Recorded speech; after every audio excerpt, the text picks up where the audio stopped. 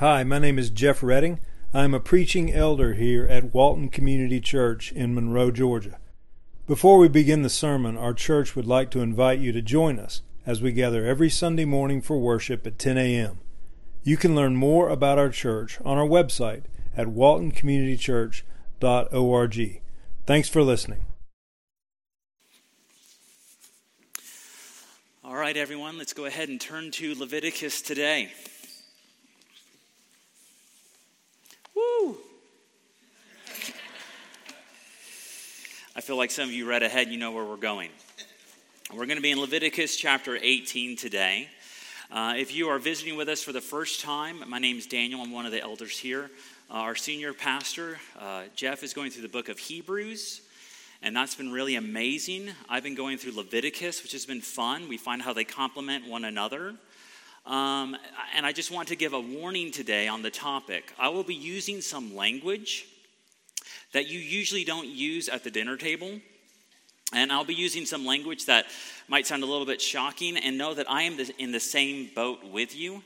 My oldest daughter understands most of what is in Leviticus 18 today. We're going to be talking about sexual ethics, how Israel was to biblically and in a holy way engage biblical relations, sex. This is an important topic. A lot of people say the church doesn't talk about it. Churches sometimes don't. They avoid this subject. I would love to avoid this subject, but it is in chapter 18, and we're going chapter by chapter. And I think this will be probably the third scariest sermon I will ever preach. The second one was chapter 15, where we dealt with discharges. And the scariest one that I will probably ever preach will be later in the book of Leviticus. I encourage you to read ahead and try and find it. So today we will be talking about incest. We will be talking about sexual relations during a woman's menstrual cycle. We've talked about that before. We'll be talking about adultery, child sacrifice, homosexuality, and bestiality. These are instructions that Yahweh gives to Israel because of the exposure they have received, and also because of the activity, if we were to be honest, they have engaged in. They were among Pharaoh and the Egyptians, and some of these laws were not placed on their people. There were ancient laws that we have written in tablets of what citizens could and could not engage in. What seems really obscure or uncomfortable to us now in our own sexual ethics in the United States will change. In my own generation, we have seen where what was taboo 15 years ago is now celebrated and paraded on T-shirts and on banners and on different festivals. So in the next 15, 20 years, what seems to be really risque or unimaginable, unless our nation does a quick U-turn, it will be chaos. I think it's fitting for us to approach these topics, and I think it's best for our young adults to hear this. And Braggs, I'm praying for you guys. I remember Leviticus 15, and it was tough. It will be tough today. The Lord loves you. That sermon, I have a fond memory of my heart because you guys were embracing one another as you were dealing with the awkwardness. Embrace each other today. So as we go forward in the sermon today, we will be reading verses that cover civil, ceremonial, and moral laws. And we need to be mindful of this because there are parts of the law in Leviticus that are fulfilled in Christ. 2 examples. We do not follow Israel's instructions on making sacrifice to God. Because of Jesus and his sacrifice on the cross, we do not bring a bird or a goat or a bull and sprinkle its blood on anything. We come wearing nice khakis and polos, and we sing songs, and we honor God in hearing his word preached. Another example of this is some of you possibly eat pork. I love to eat octopus. You might like crab. You might put cheese on your hamburger or make it a cheeseburger. These are things that Israel would not do. They would not put cheese on meat. They would not eat any shellfish. They would not eat pork. But Jesus declared all food clean, and we see this repeated in the New Testament, so we do not observe this law. So there's going to be parts of this chapter where we will warn you not to engage, not to do. And then there will be other parts that aren't very pleasant to talk about still. But we will say this doesn't apply here. And I want you to understand we're not cherry picking. Well, this one just accommodates us now because of culture or because science or because of my routine. No, we come to Leviticus and we see, has Christ fulfilled this? If he has, we might not follow it. If this isn't something dealing with a fulfillment in Christ, then we might feel that we need to observe it. And I think it's important, as I've said time and time again as we go through Leviticus, it's good for us to look at these laws because we don't want to make our own religion. And we don't want to sell short what Christ has done. If he has fulfilled a feast or a sacrifice or something pointing to him, we should stop and say, hallelujah. And instead, we shouldn't cling to that symbol or to that festival and saying, I need to perform my own righteousness. So we come to verse 1 through 5 in chapter 18.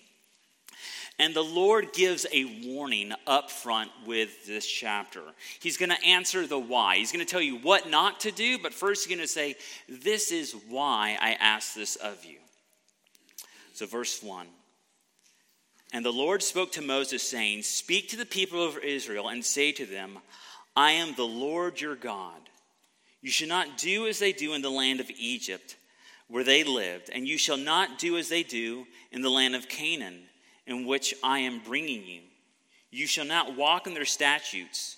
You shall follow my rules and keep my statutes and walk in them. I am the Lord your God. You shall therefore keep my statutes and my rules. If a person does them, he shall live by them. I am the Lord. So why are they to listen? I am the Lord. That's repeated 6 times just in this chapter. So I would encourage you to highlight that. You have been a child once. You have spoken to some authority over your life, a parent, a grandparent, and you have wanted to do something and they have said no, and you have said, why?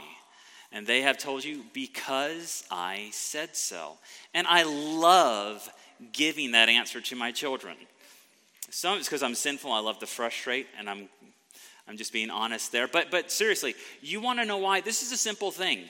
I am the authority in your life. And if you just learn how to submit to the authority in your life, it will go well with you. So there's a reason why you can't do candy bars and then do ice cream and then do soda. And I'm not going to go through all the reasons why it's medically bad for you, little one. I'm going to tell you, you do so because I say so. Now the culture will be screaming at Israel, and the culture screams at us. You are bigoted. You are hateful. You have some type of phobia about you. And it will ask you, why can't you submit? Why can't you follow? Why can't you loosen up? Why can't you live in the real world? Let me encourage you not to see this world as the real world. Why? Because God is my God. Because I serve the Lord. Because I said so. Exodus 6 through 7, the Lord uses his name to remind Israel of their deliverance before them. He says, I am the Lord, and I will bring you out from under the burdens of the Egyptians.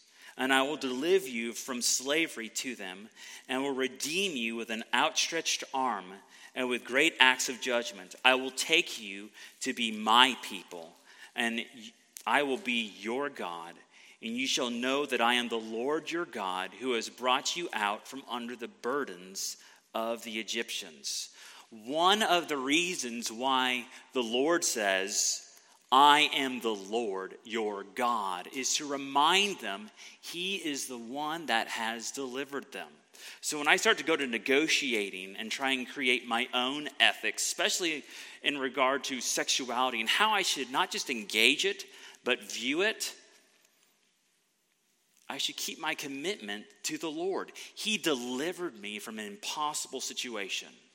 No self-help book, no other religion, no money, no close friend could deliver me from my sin and my guilt. The Lord has rescued you. Your God has rescued you. When Israel hears these laws, they're in the middle of no man's land, in a wilderness, not yet placed into a promised land, but delivered from one of the most powerful empires of their day. I've delivered you. I've rescued you. That's someone you want to give your ear to. That's a great reason. Kiddos, why follow your parents? Because they love you. They provide for you. Another reason the Lord uses this phrase is to inform Israel of the holy standard that Yahweh has called upon them. Leviticus 11:44 is going to be ingrained in your mind by the time we finish this book. For I am the Lord your God, and you must sanctify yourselves and be holy, because I am holy. A reason why we follow his statutes is because we're not called to just be saved and happy and sinful and casual and relaxed in that. We have been saved so that we now might be set apart and holy unto God. What a beautiful calling to follow in his likeness. And we will not be perfect in this life. We do have mess ups, and we're going to get to that as we go through this chapter. But one of the reasons why he says, I am the Lord your God, is to remind them, you are to look like me. You are now my child. We're now supposed to mirror each other in a very real way. These other nations, they do not know me. They do not mirror me. Our culture does not know God, and it might profess to know our God better than us. But beloved, they don't know him through deliverance. And they don't listen to him and the command to be holy and find it as inviting, but instead they find it as insulting, old-fashioned, hateful, kooky. This phrase often provides for them also a motive of observing and participating in this law. Under Yahweh's covenant, the people of God were expected to keep the law, not merely as a formal duty, but as a loving response to God's grace in redemption. I have a lot of verses you can't see, but if you want to meet me at the playground, I have references for that. But one of the reasons why, and I will be at the playground, ask me about Leviticus. People aren't taking me up on it. I don't know why. I am the Lord your God is one of those ways to say, respond in love. I am yours. You are mine. Let's not lose this. Some of the most beautiful relationships you receive on this earth are built on this exchange, off of a commitment, off of rules and boundaries to protect it and keep it safe and show respect. So Yahweh begins, the Lord begins this section 1 through 5 with saying, I'm going to warn you and I'm going to use my name. And how beautiful it is that his name is a welcoming invitation for us. Now in verses 3 and 4, we have a mention of Egypt and Canaan. These nations, they practice sexual actions that Israel is not to adopt. And we are people that can relate to that. We live in a culture that is demanding we adopt certain sexual customs of our day. We're not to follow these unholy practices. Why? Because he has delivered us. Why? because the Lord desires us to be holy. Why? Because we love our conquering King, and we have pledged our allegiance to him. And the culture is saying, pledge your allegiance to us. Place us high. Commit to us. Let us exchange with you. Don't cast light on us. 7 times it is repeated that Israel is not to behave like these people. In verse 3, it's mentioned twice. Verse 24, verse 26, verse 27, verse 29, verse 30. As young adults, hear this. The culture will scream in your ear for you to follow. It will scream in the ear for you to follow. I am an adult, I am a pastor, and I have people still screaming in my ear. There's no shame in it. There's no embarrassment in it. And I'm a pastor who married a wife. We were both homeschooled. I was her first handhold. I was just one of those sheltered kids. Thanks be to God. No shame in that. I rejoice and tap dance in that. And if you're not, awesome. You had a little bit more fun maybe. I don't know. I'm not going to compare lives here. I love my testimony, okay? It didn't save me. Christ saved me, not my track record, not my resume here. It's Christ that saved me. But I have such a Melba Toast background. I am a minister.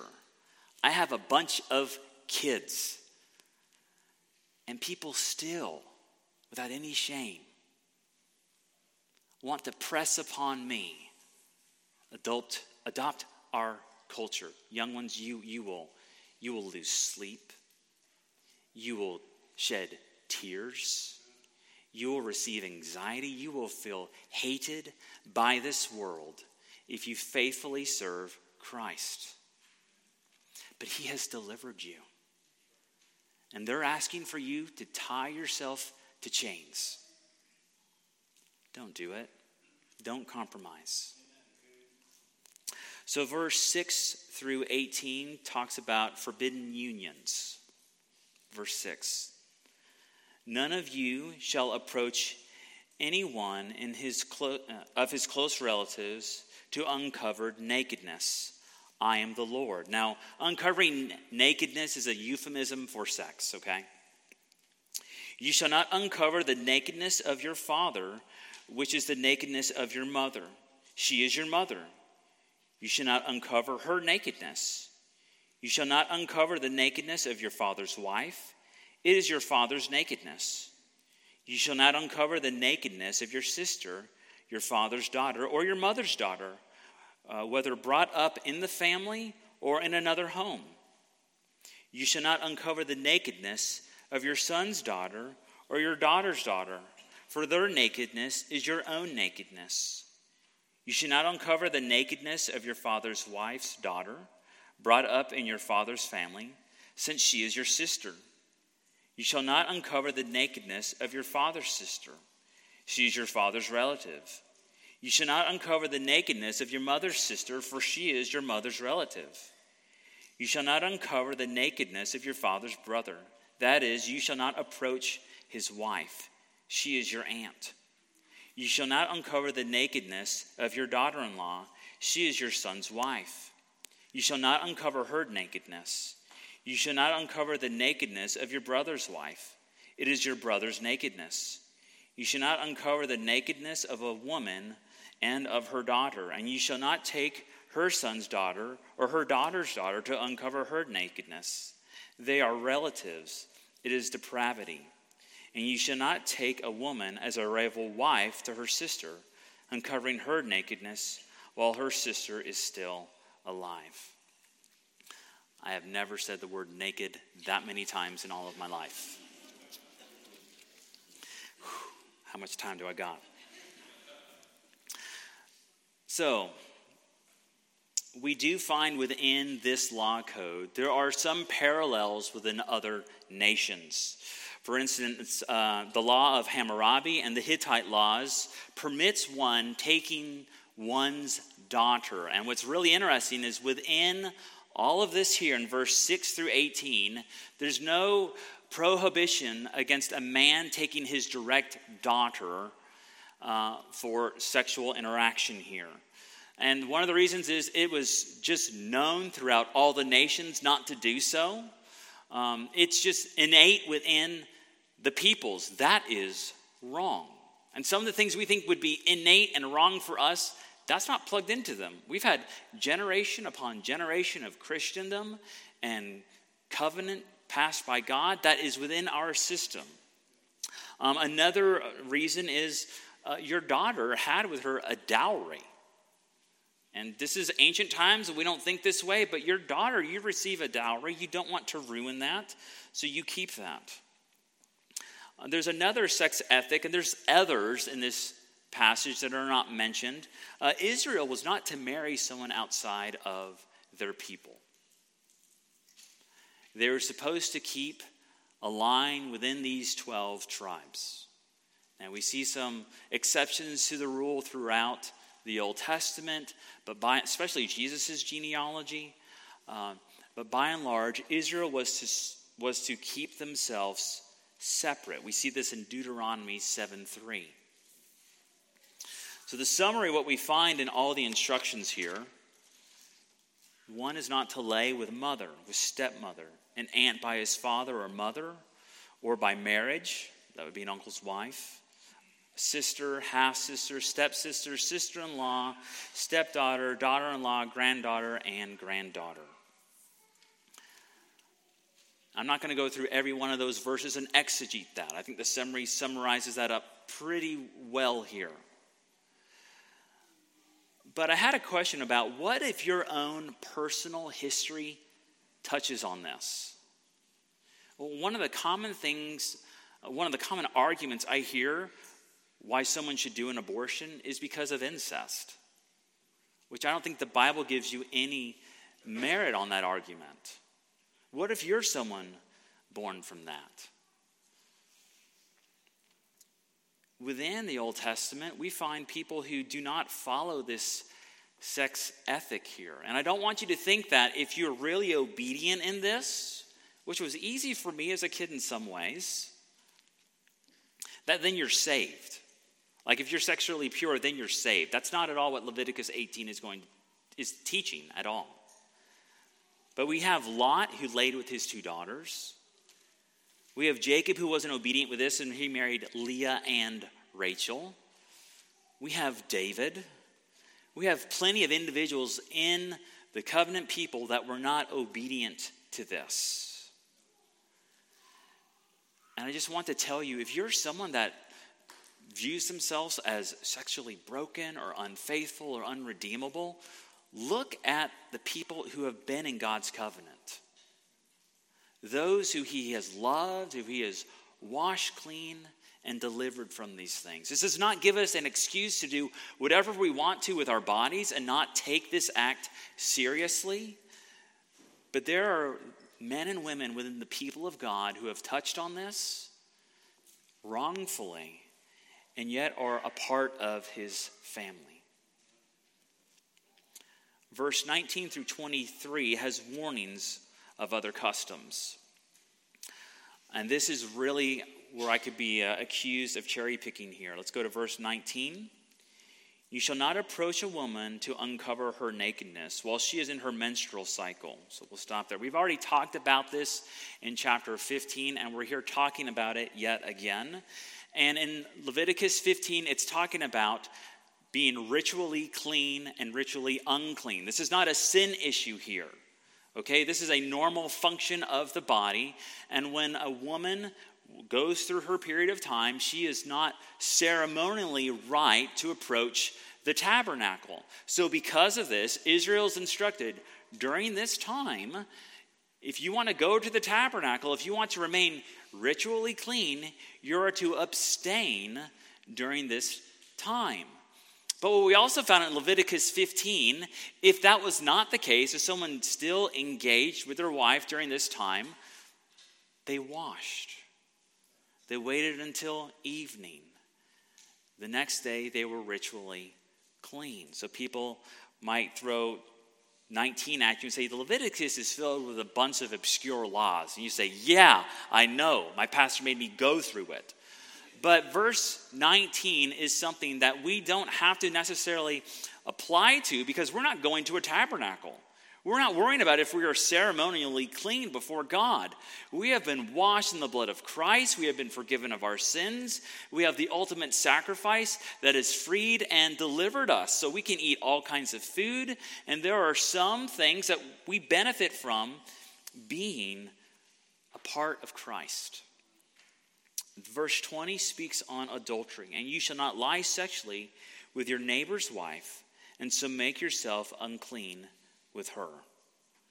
And some people ask, well, what if there's consent?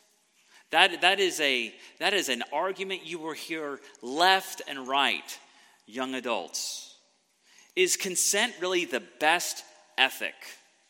Is consent really the best boundary to live your life in? Think about the individual that is engaged in drugs. They have ruined their life. Doctors are trying to keep them alive, or they look like they're 20 years older. Yeah, but they consented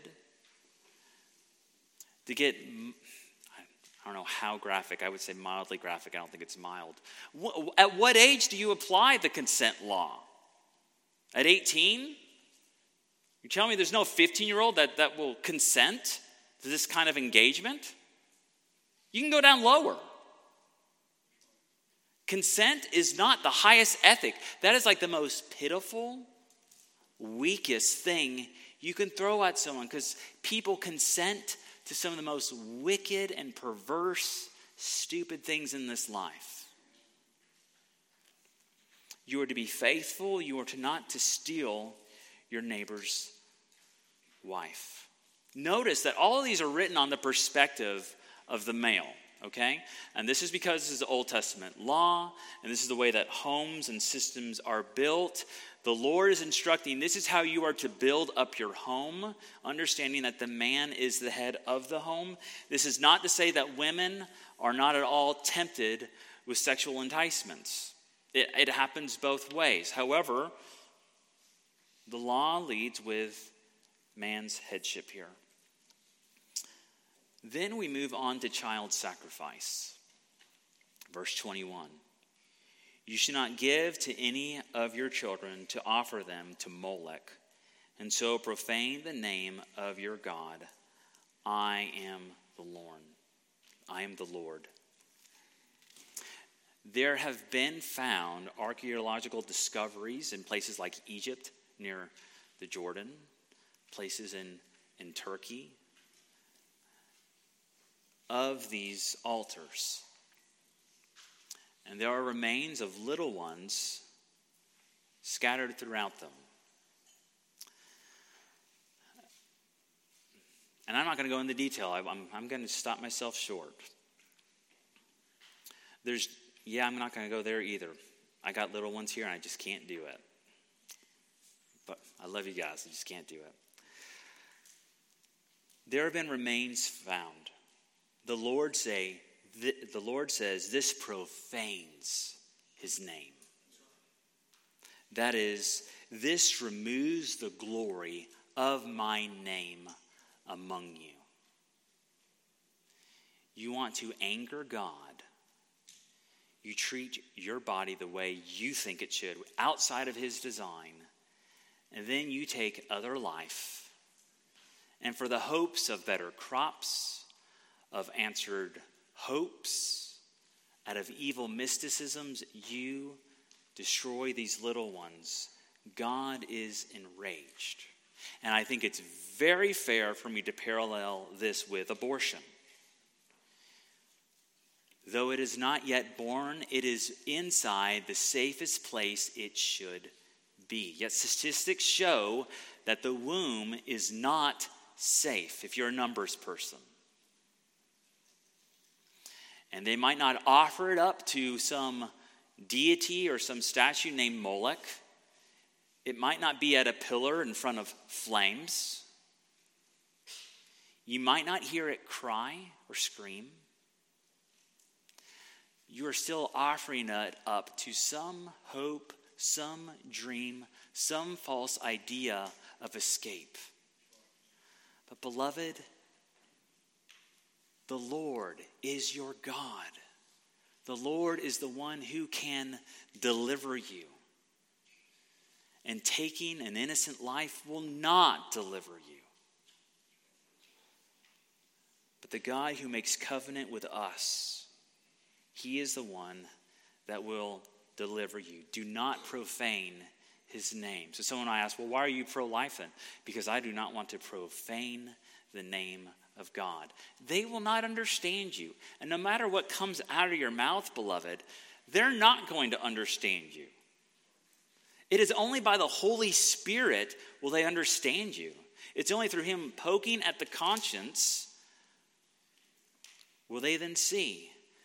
Don't stifle your conscience. Young adults have a sensitive conscience. When I married Amber, very early on in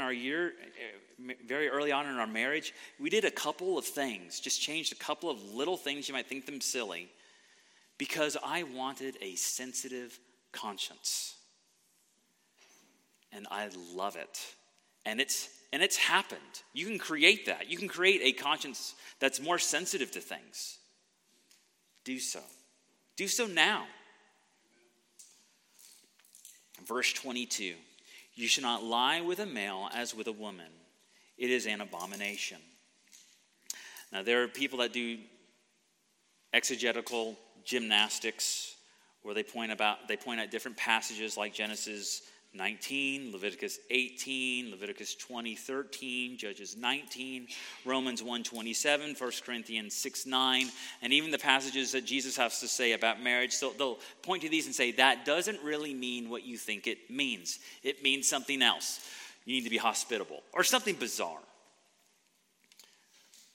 This is outside of God's good design. Abomination simply means, from the root meaning, the Lord hates this or he abhors this. Very simple. In Genesis 2, Adam and Eve are placed together. It is good. And it is good for man and woman to be together. And that's a message we should be saying pretty often, not in a weird way, but it's a message we should say pretty often within the church. It is good for a man and a woman to be together. Now, it's not your ultimate salvation. Some of you might not have that union in your life, but it is good. It is a beautiful design. But to go outside of God's design is to belittle his law, to defame his name, and to do something he hates. So if you love him, don't do something that he hates. Then we have verse 23, bestiality. And you shall not lie with an animal, and so make yourself unclean with it. Neither shall any woman give herself to an animal to lie with it. It is perversion. So perversion here can also mean confusion. The Lord did not desire us to engage with an animal in any such way. It is not suitable for man. When Adam was naming all the animals on the earth, I don't think he was doing so with a sexual desire in him as he's naming these animals. I don't think that was there. But as he's naming them, he's seen he does not have a companion. He has nothing that he can engage with his intellect and interact in the same way. He's seen all these other animals that are able to have their own kind of society. He is left on his own. But then woman is brought to him. And it makes sense, and it's good design. And to engage in such ways with an animal is ungodly. It's perverse. It's wicked. Now we have verse 24 through 29. We're almost at the end. Conclusion and final warning. Do not make yourselves unclean by any of these things. For by all these the nations I am driving out before you have become unclean. And the land became unclean, so that I punished its iniquity. And the land vomited out its inhabitants. But you shall keep my statutes and my rules. and do none of these abominations, either the native or the stranger who sojourns among you. So he is saying, these nations have done so, and I have vomited them out. They are repulsive. You can't control vomiting naturally. I mean, I guess you could make yourself, but it's something that you do instantaneously. You become sick, something's hit you hard, you are overwhelmed by nausea or whatever it is, and you spew that out. These things that are wicked, it's like the Lord saying, when I see them, I can't control my own belly. You shall not do these things. Don't excuse them away. Don't point to other people. Don't belittle them. See them as strange and as unholy. And verse 26 tells us this is not just to be a practice among those as are Israelites, but also those who sojourn among them. There's no syncretism here. This is a law followed out by the land. Verse 27, for the people of the land who were before you did all these abominations, so that the land became unclean, lest the land vomit you out when you make it unclean, as it vomited out the nation that was before you. For everyone who does any of these abominations, the persons who do them shall be cut off from among their people. So keep my charge never to practice any of these abominable customs that were practiced before you, and never to make yourself unclean by them. I am the Lord your God. Let me remind you that Israel was not saved because of how they practiced these statutes perfectly.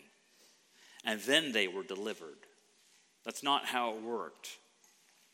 When the Lord heard their cries, he didn't say, look at those beautiful, clean, attractive, spotless babes, spotless lambs bleeding in the fields. He saw these slave people that engaged most likely in many of the practices by their oppressors. They were saved by grace. You are saved by grace. God delivered you out of his love. Out of that love, we commit ourselves to him. Receiving faith, we trust and believe what he says is good, and it leads to life. Galatians 2:16, Paul says, yet we know that a person is not justified by works of the law. This law, written here, does not save you, but through faith in Jesus Christ. So we also have believed in Christ Jesus in order to be justified by faith in Christ, and do not by works of the law, because by works of the law no one will be justified. This law shows you to be guilty and in need. Christ is seen needed in this law. Our faith is what presses us to follow in obedience and to observe these laws, but it is not what saves us. People of faith want the promises of God.